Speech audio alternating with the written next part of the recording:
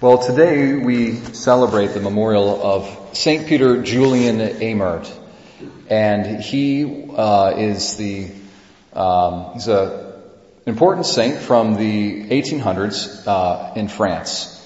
And he was the founder of the Congregation of the Blessed Sacrament, a religious order that's dedicated to devotion to the Blessed Sacrament. And one of, we're all familiar with when benediction takes place, the priest has what's called the humeral veil draped over his shoulders, and he's got it, kind of veiling his hands, and he's got the monstrance, and he does the benediction.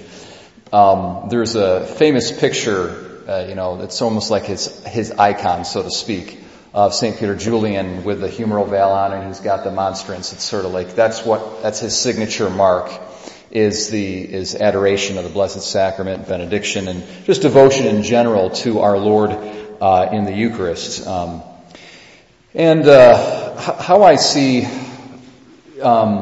St. Peter Julian's life and his devotion to the Eucharist in connection to our reading today, it's very simple. In the Blessed Sacrament, we have the real presence of Jesus Christ. That is an incredible thing. And it's one of the most important articles of our Catholic Christian faith. It really kind of demarcates Catholics from other Christians, that we believe the Eucharist really is Jesus Christ, the resurrected Jesus in his humanity as well as his divinity, present in a veiled and mysterious fashion in this sacrament. And so here we have in the gospel text the storm taking place. And the apostles are in this boat, and they are fearful, and they're crying out, and they see Jesus, they think he's a ghost, so forth and so on. But he says, "Do not fear, it is I.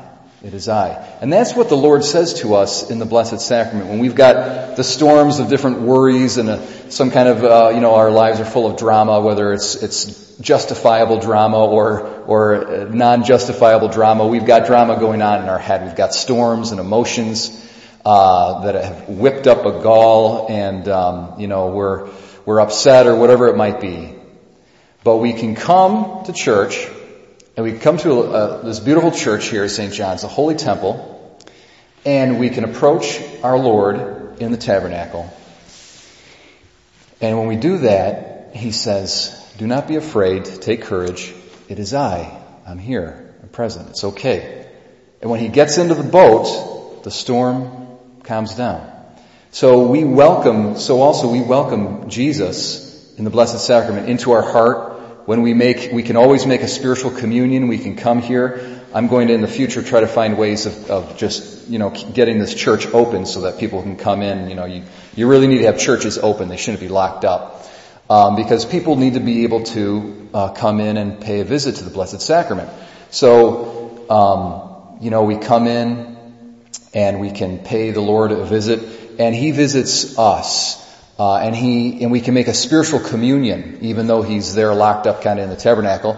We can make a spiritual communion. He can enter into us spiritually. And then, of course, in Sunday Mass or daily Mass, like today, we can receive him sacramentally as well. And when he enters into our vessel, the storm calms down. So that's a gift.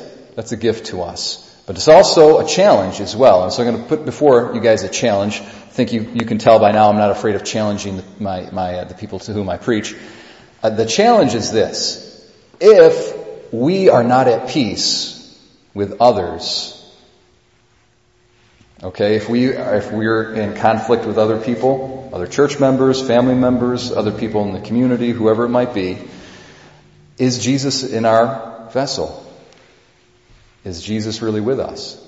So it's a gift, but it's a challenge as well. We have to ask ourselves, is Jesus, the King of Peace, who stills the storm and creates peace in our heart and amongst society, really with us if we are not at peace with others? So both gift and challenge. I leave that with you all today.